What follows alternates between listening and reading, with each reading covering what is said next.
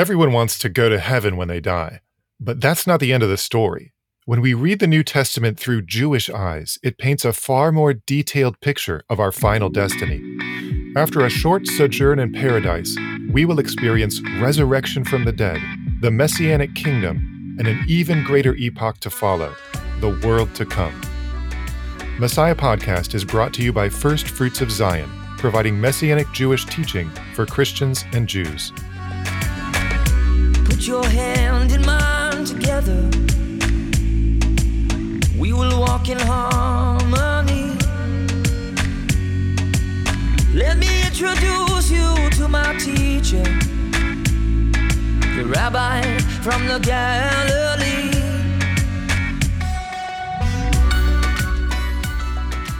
Well, welcome back to Messiah Podcast Selects, where Jesus is Jewish and that changes everything.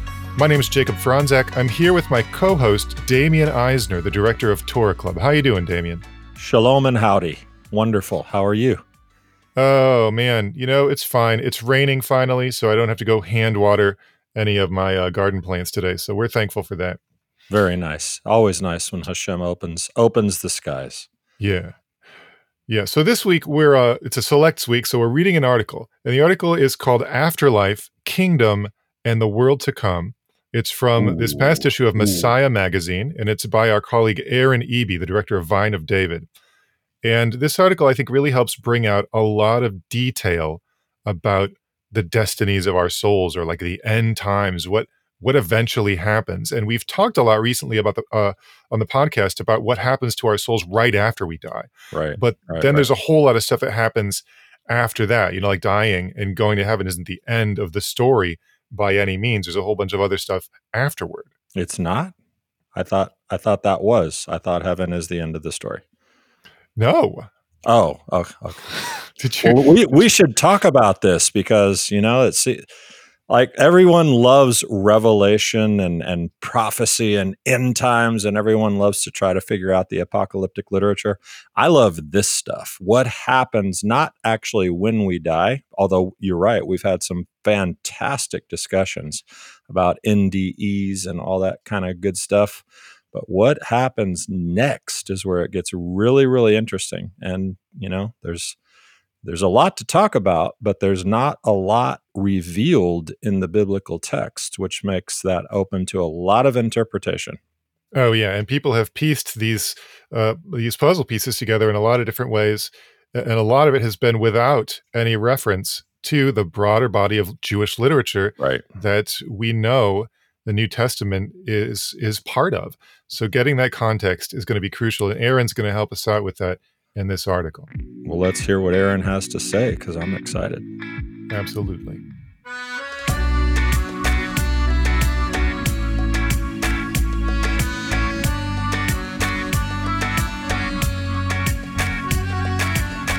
If you want to know the Jewish Jesus, don't miss out on a free subscription to Messiah Magazine, where you'll discover his life and teaching, learn about the biblical festivals, and get connected with Israel. Subscribe for free at messiahmagazine.org. Messiah Magazine is a free, donation-supported quarterly publication of First Fruits of Zion.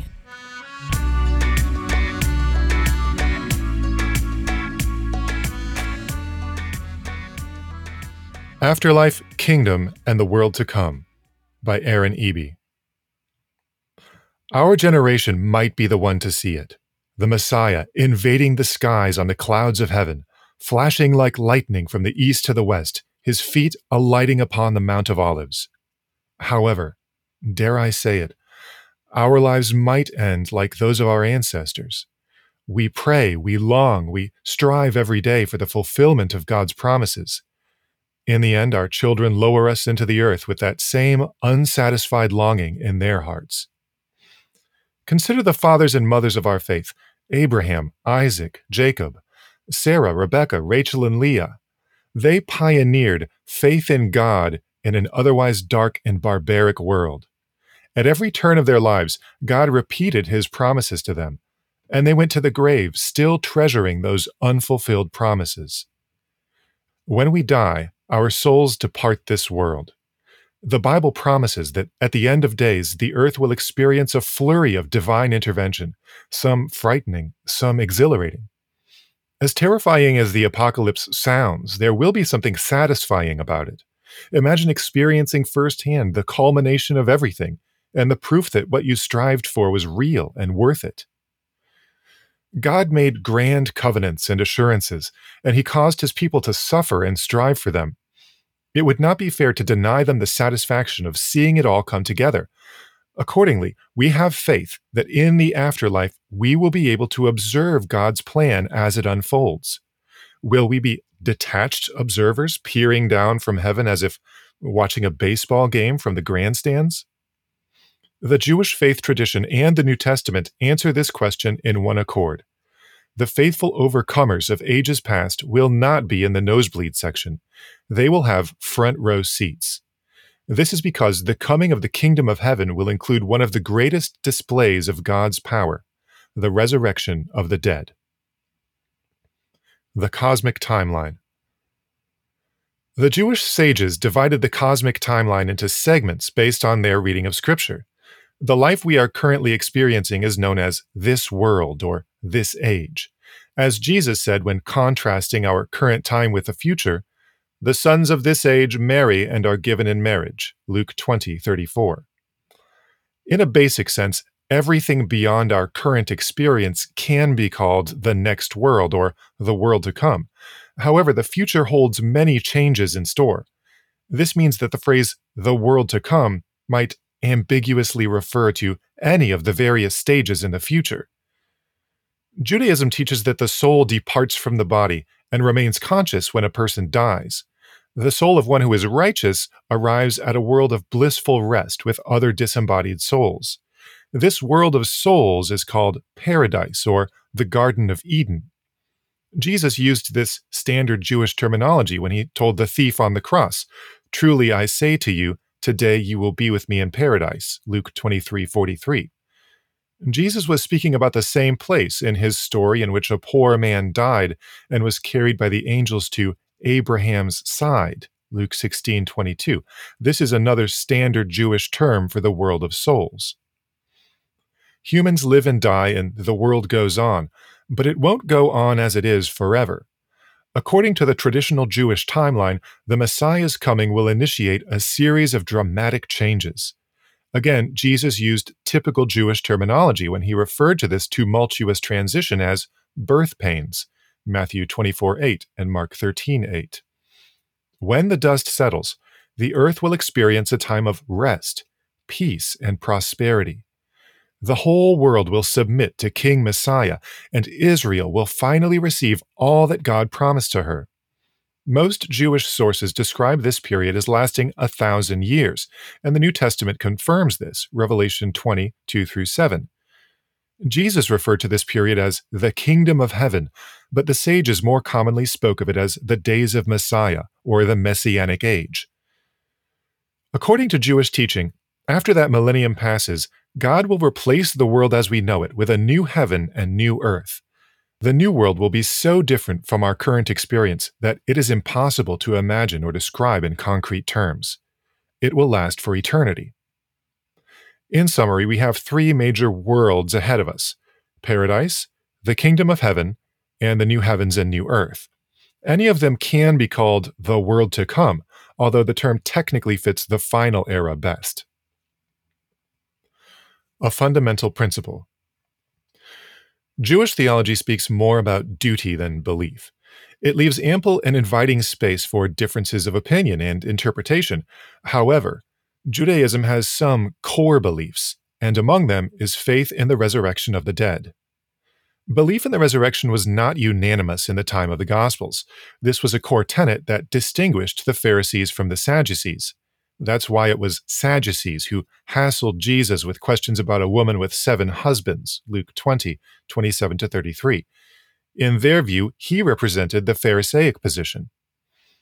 According to this fundamental principle of faith, the souls of the departed will return to their physical human bodies on earth. The same bodies they once had will regenerate from their remains. They will even have the same scars, blemishes, and disabilities they had at first, so they will be easy to identify. Note how Jesus retained his puncture wounds after his resurrection, making his identity undeniable to Thomas. Only after raising them from the dead will God also heal their afflictions. This principle is so essential to the ancient rabbis that they declared that one who does not accept it would not have a share in the future world. Simply believing that the dead will rise again is not enough.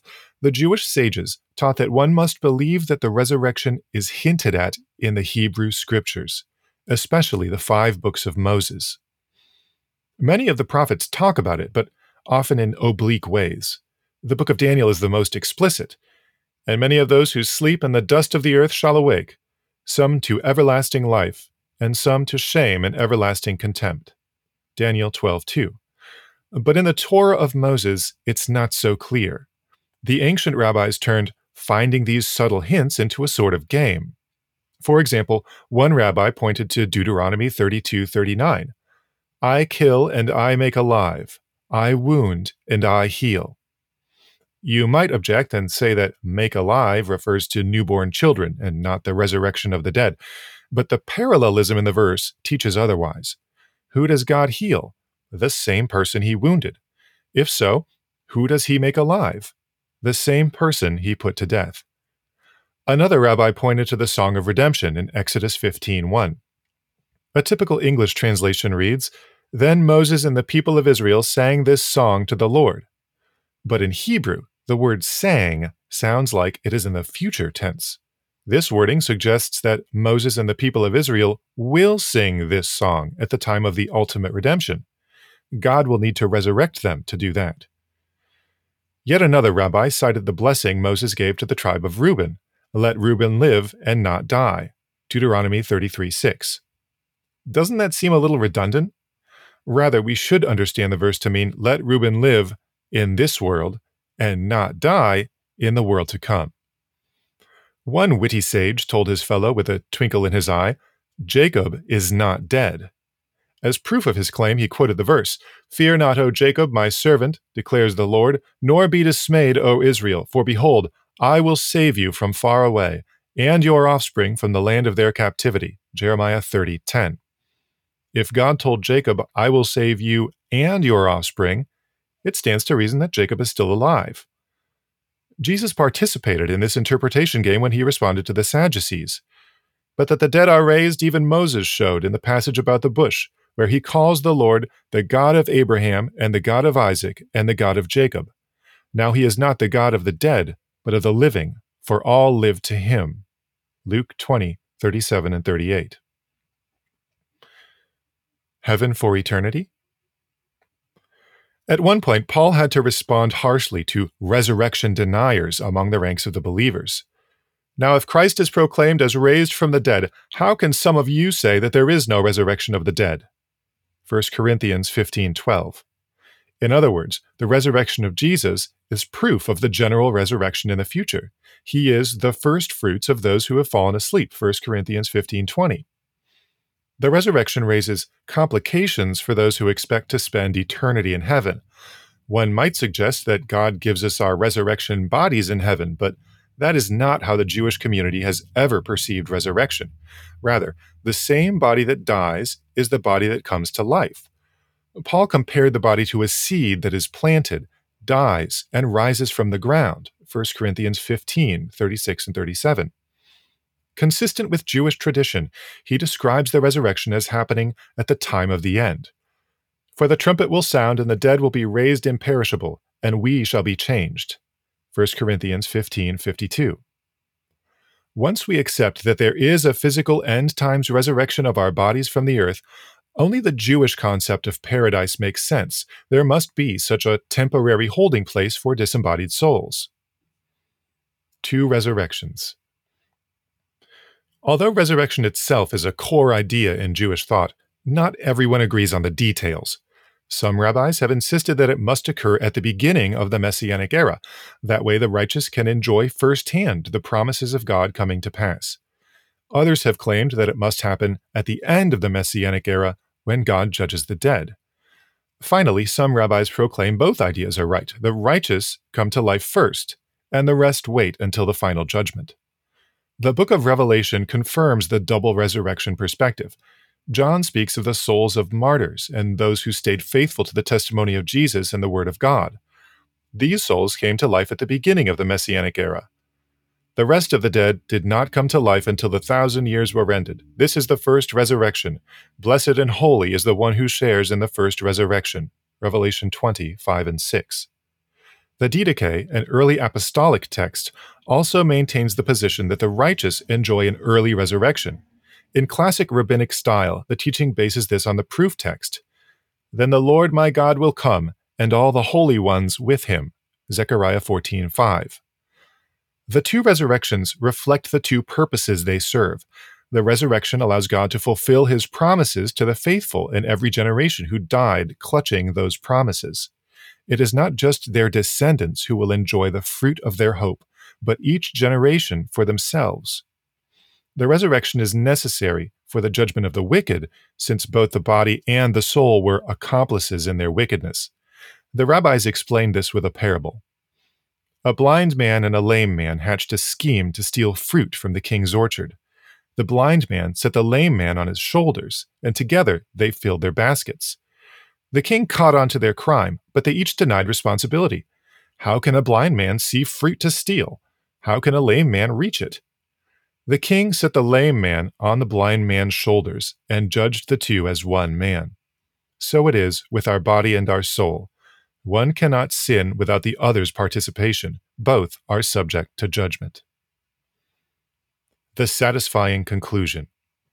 The chronology of the resurrection and the end times can be confusing, as we must piece together many small hints and allusions. Fortunately, the Jewish context brings continuity and coherence to many issues like this.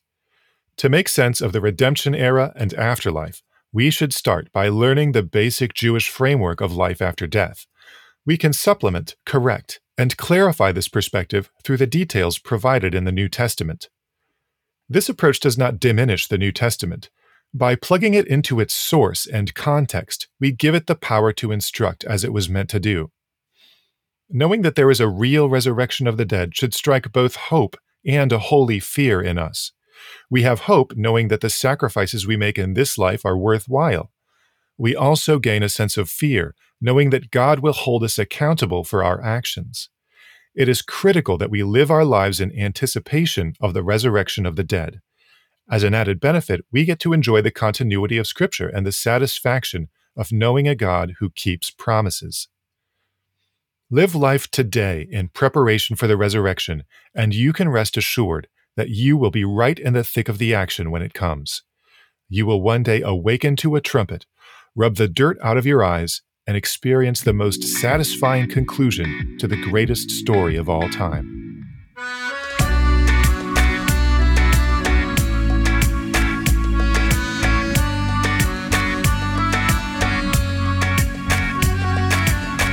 Torah Club is the world's fastest-growing Messianic Jewish Bible study. You can start or join a club today at torahclub.org. Know Jesus better through an in-depth small group Bible study and fellowship with other like-minded disciples. Start a club or join a club at torahclub.org. Torah Club is where disciples learn.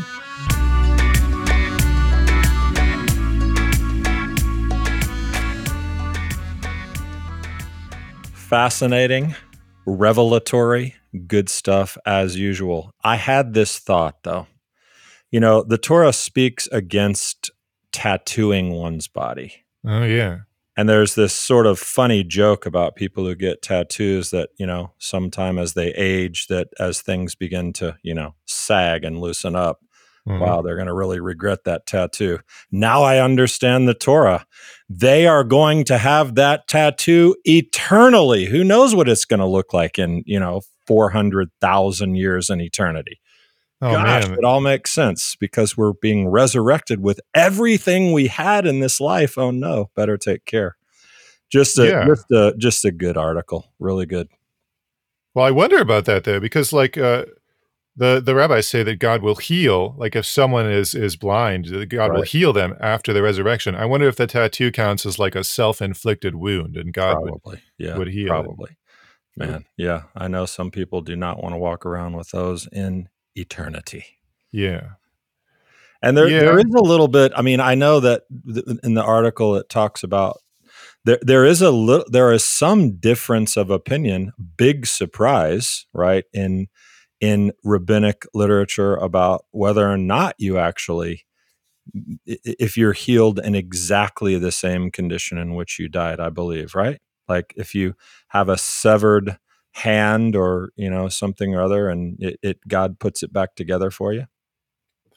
You know what Oh, I'm I don't talking know. about? I just read this the other day in Midrash Tanchuma, and it said basically what Aaron said in the article, which Yeah. is you come back with whatever problems you had, and then God heals you. But I don't know if it was specific as to different, like, I mean, it just sounded to me like you'd get restored to your ideal state there.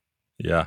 Well, again, I hope so. If someone had lost a leg, who wants to be in the kingdom or the world to come with one leg?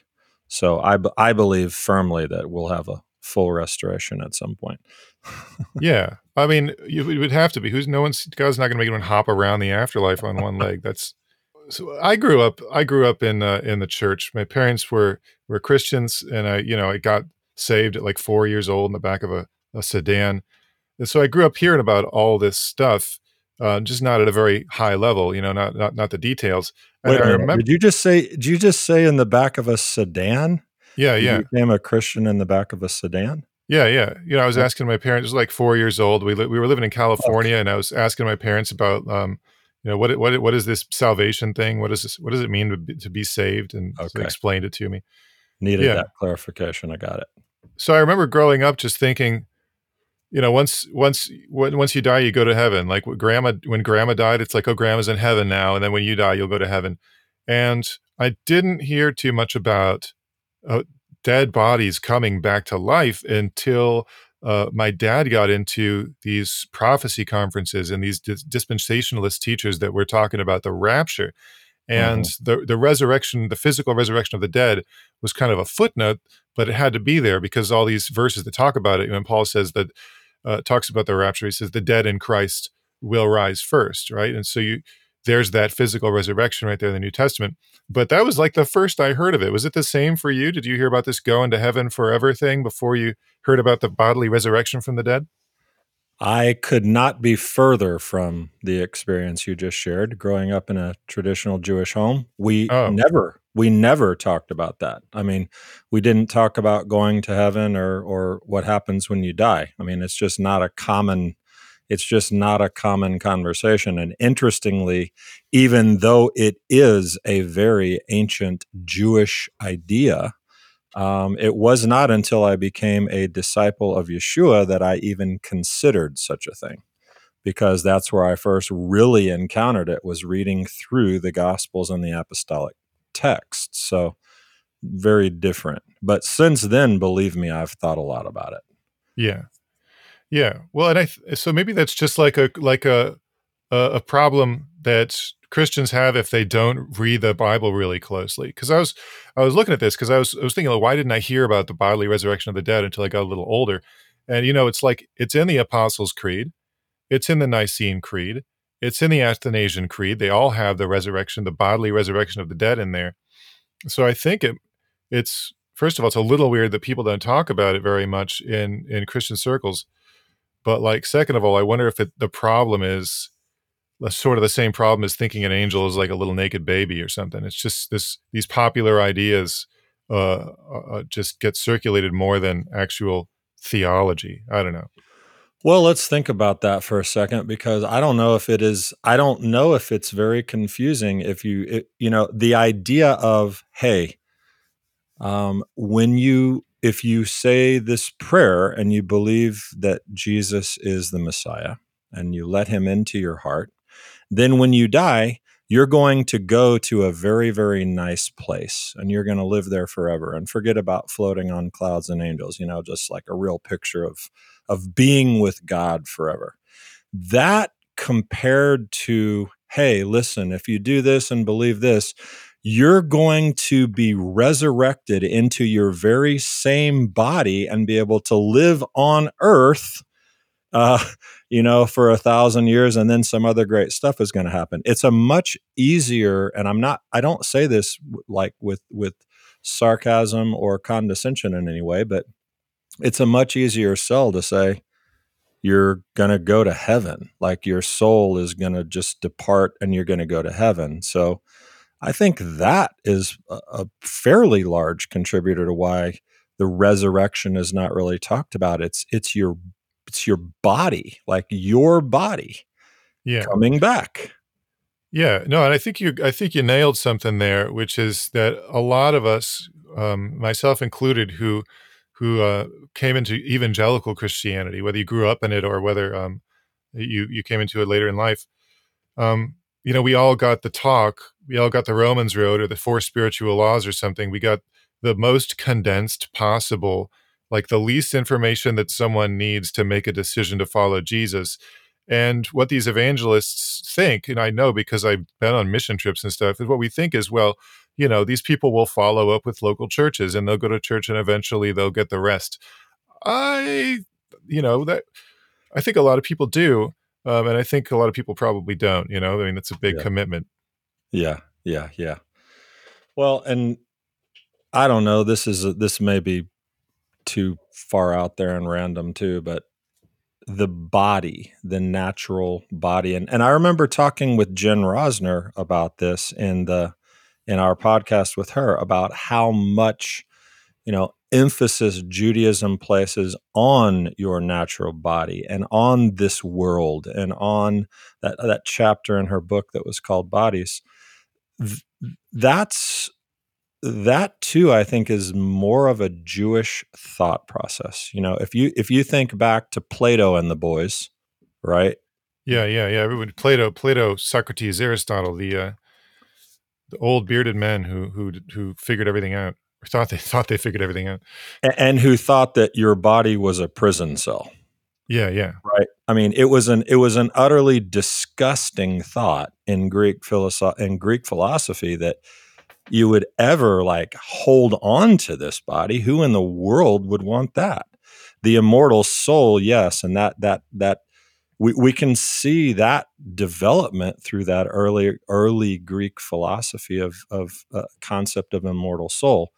But disgusting that we would ever have anything to do with this.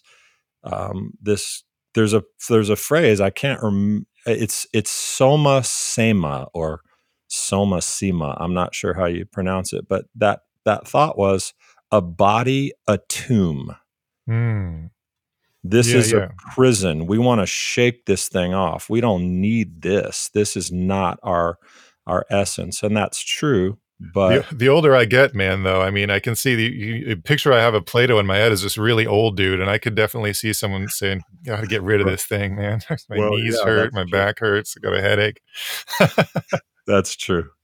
But I think that there's a and we were talking recently. I don't remember when we had this chat about the Gnostics, and that kind of flowed down to them, right?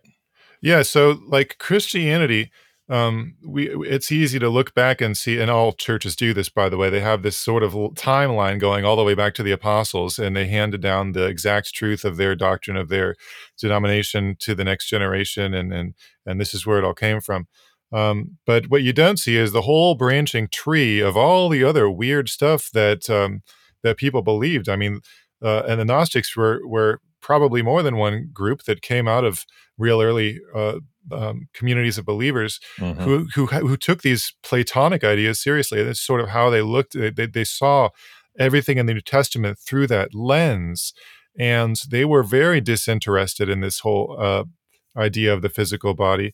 They were far more interested in the eternal soul, the spiritual, not just the physical body, but the physical world. The Gnostic idea is that the physical world was created by kind of an idiot, like this bad guy, this demiurge, right?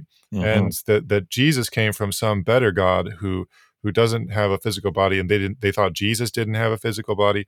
and they thought, the ideal for them would be to get rid of the physical body. So that Yeah. so they didn't want the resurrection from the dead. But I think what a lot of people don't realize is just how close Christianity came to being that. Like, because Marcion, the Marcion heresy, this Gnostic heresy, this guy was incredibly influential.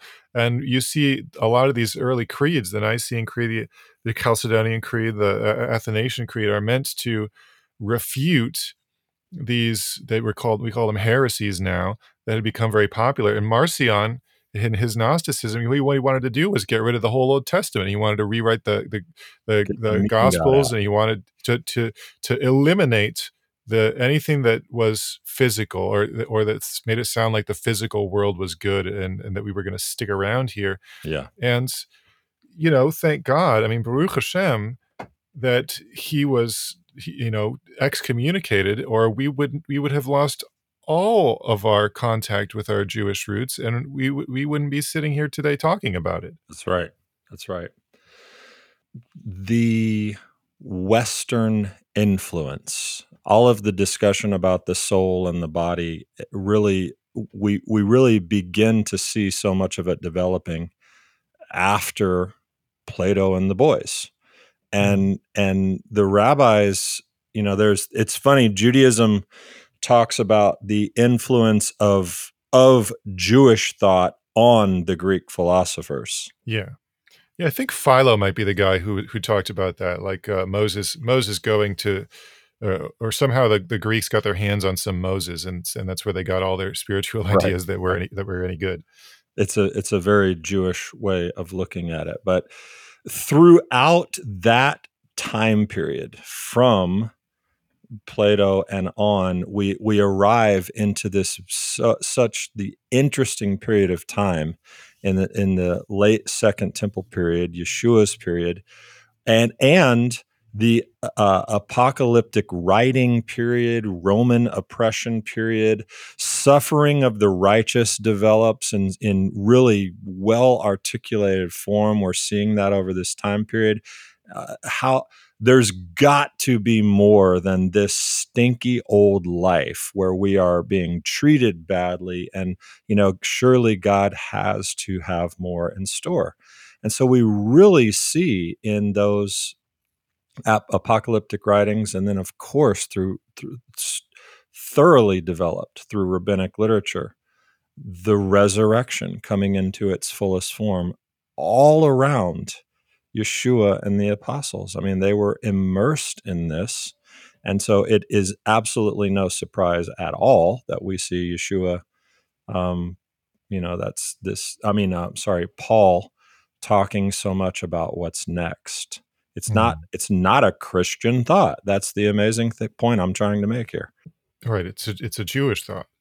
Yeah. As a matter of fact, a Pharisaic thought. Yeah.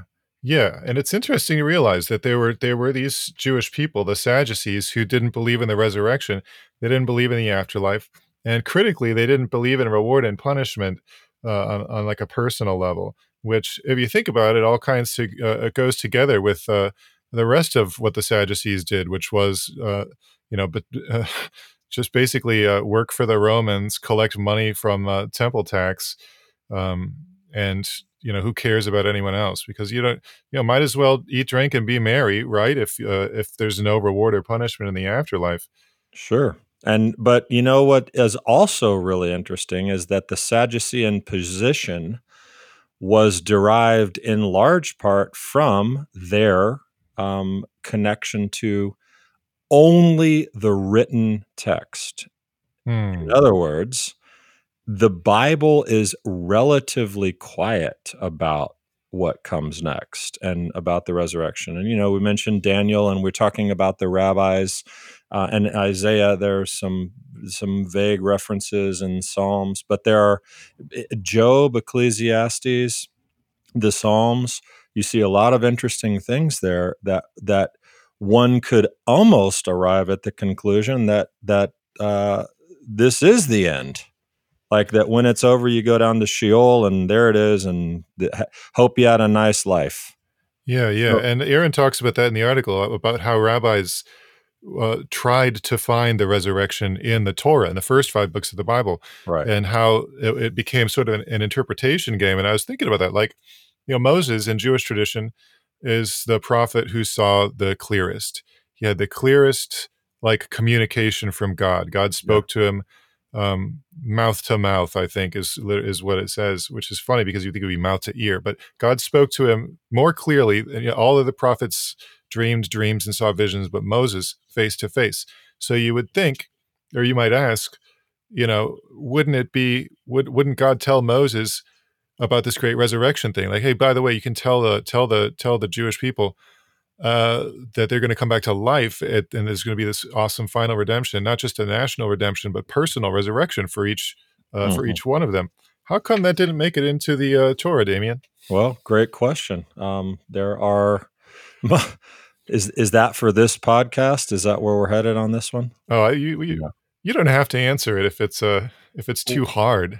Well, I think there was a bigger problem that was happening for Israel. It is a hard question, by the way. You really are putting me on the spot. But what we read time and time again is, hey, here's this great thing called the Torah, and you should do these great things, and you're going to be rewarded where? In this life. Choose life, right? Choose blessing, choose life, not death, not curse. But then the Torah goes on to tell the story of how they indeed did, as history has certainly proven. Israel chose wrong. And then the story is about what? Going to heaven. I'm going to bring you, don't worry about it. It's all going to work out. You're going to end up in heaven. That's not at all what the story is. What is the story? What's the conclusion in Deuteronomy, Jacob? I flip it back to you, my brother.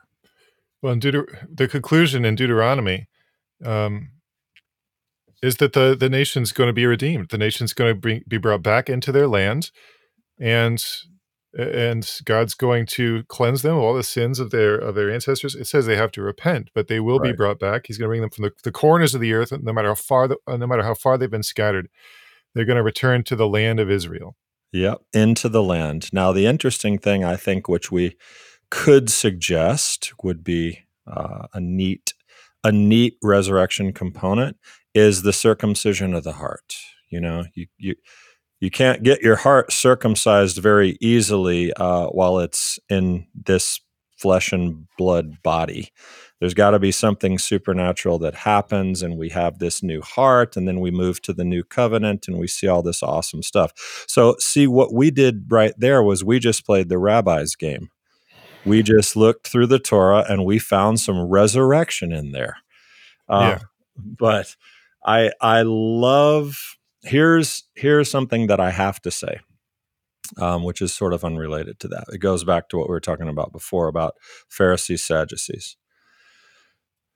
A lot of times in Messianic Judaism, we, particularly at First Fruits of Zion, in our resources, in our articles, in Torah Club, we're constantly talking and referencing rabbinic literature.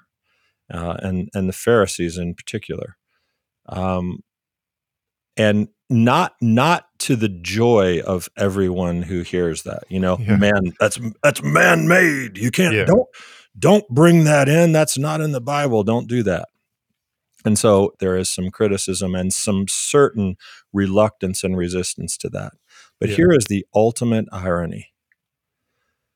It is the Pharisees who developed the doctrine of resurrection. It is the Pharisees who passed this down and got it to us. It was not well developed before these brilliant scholars of Torah and Jewish thought pulled it out of the text, saw it, put all the pieces together, and said, oh my goodness, Hashem is going to work a miracle, and it is the resurrection of the dead. So, for all haters of the Pharisees, I'm sorry to tell you, if you believe in the resurrection, you're believing in a Pharisaic doctrine. Could it be? How Pharisaical. I know.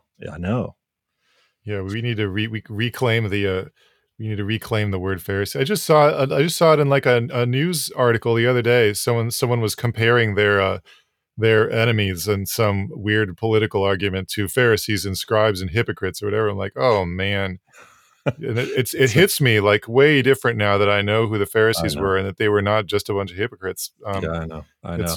It's sad that people just don't know this stuff, man. Nope. And here's one last really cool thing that I always think of, and this I believe is from. This was developed well in a teaching that Daniel did called "What About Heaven and Hell?" That the ultimate confirmation of the Pharisaic doctrine of the resurrection of the dead. What was it? The resurrection of our Messiah. Absolutely, yeah. It shut the Sadducees down. I mean, not that the Pharisees were embracing it, but in the big picture, that totally confirmed the Pharisaic doctrine of the resurrection of the dead. And I love the irony within that, speaking to what you just said about people not really understanding that the Pharisaic stuff. Yeah, well, and maybe in an attempt to answer my own question, which is why don't we find a really clear Bible verse somewhere in the Torah about the resurrection? Like, look, you guys are all going to come back from the dead. It made me think of this passage from Pirkei Avot, which is in the Mishnah. It's a really famous, probably the most widely read book of the Mishnah. And chapter 1, Mishnah 3, Antigonus of Socho said this amazing thing. He said, in the name of Shimon, he received this transmission from Shimon the Righteous. Antigonus of Socho said, "Do not be as servants who serve the master to receive reward. Rather, be as servants who serve the master not to receive reward, and let the fear of heaven be upon you." Mm-hmm. Right? So the Torah is all about serving Hashem. And I think the kingdom is all about serving Hashem, right? It's good to know about the resurrection. It's good to know the destiny that's in store for us, and we should understand it, and we should understand where these beliefs come from. However, we don't serve Hashem only because we're thinking, oh, if I serve Hashem, I'll get to come back from the dead, right? The kingdom is about serving Hashem because that's what we're supposed to do. And I think that's sort of what the perspective in the Torah is. God says, I did something for you. I brought you out of Egypt. Now here's what I want you to do. Yeah. God has done so much for us. He's given us everything, and he doesn't ask that much from us. And, we need to take those responsibilities seriously, right? That's my attempt to answer the question. I don't know if that's correct or not. Well, I'll ask for clarification. Are you saying in essence that there is such a thing as being so heavenly minded that you're no earthly good? You've heard that before, right? It's possible. And I think that's why, you don't hear a whole lot in Judaism about final destinies and eternal things. It's in there. There's tons of it. But generally, if you have Jewish people talking about Judaism, it's about halacha. It's about what do we do right now, the way to serve Hashem right now, because this is our only chance. After the resurrection, it's great, but it also represents the end of our chance to make a difference, to make a change, to do teshuvah, to repent, to do acts of kindness. After the resurrection, we can't do that anymore. We can only do that right now.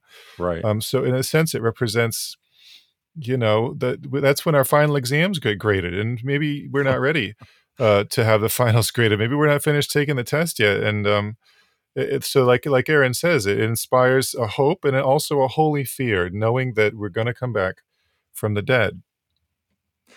Well, true. And again, to what you asked me about how it was growing up in my home, I was, it was not instilled in me that I should be fearful of, not being able to participate in what was next. That's not a traditional Jewish idea.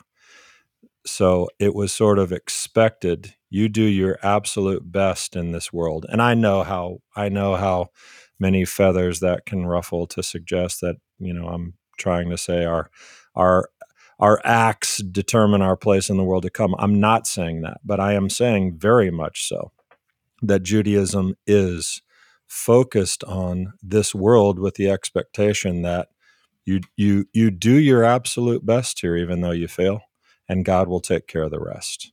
Yeah. Yeah, well, and what you just said reminded me of this passage in the Talmud where it talks about 7 kinds of Pharisees, and the last 2 are the Pharisee who's a Pharisee because of fear, and the Pharisee who's a Pharisee because of love. Yeah. And both are not bad, but it's better to serve God out of love, and not just to be cowering in fear, like, oh gosh, am I not good enough? But just to love Hashem and to trust Him and to do what you can. Yeah. Yeah.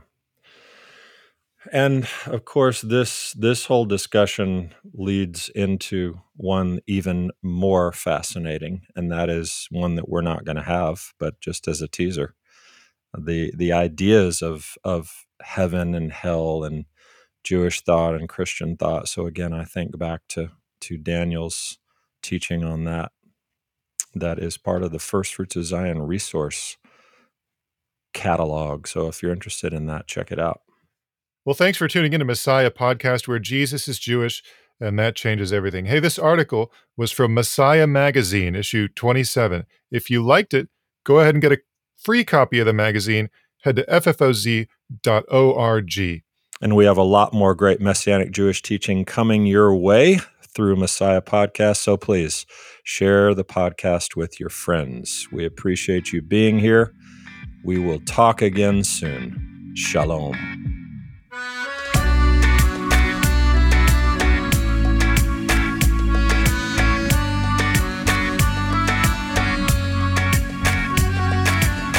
Thanks for joining us for this episode of Messiah Podcast, where Jesus is Jewish, and that changes everything. This podcast is an extension of Messiah Magazine, available at messiahmagazine.org. If you enjoyed this episode, be sure to subscribe and leave a review along with a 5-star rating wherever you're listening now. Today's podcast was hosted by myself, Jacob Franzak, along with Damian Eisner. Our executive producer is Boaz Michael, and the editor-in-chief is Daniel Lancaster.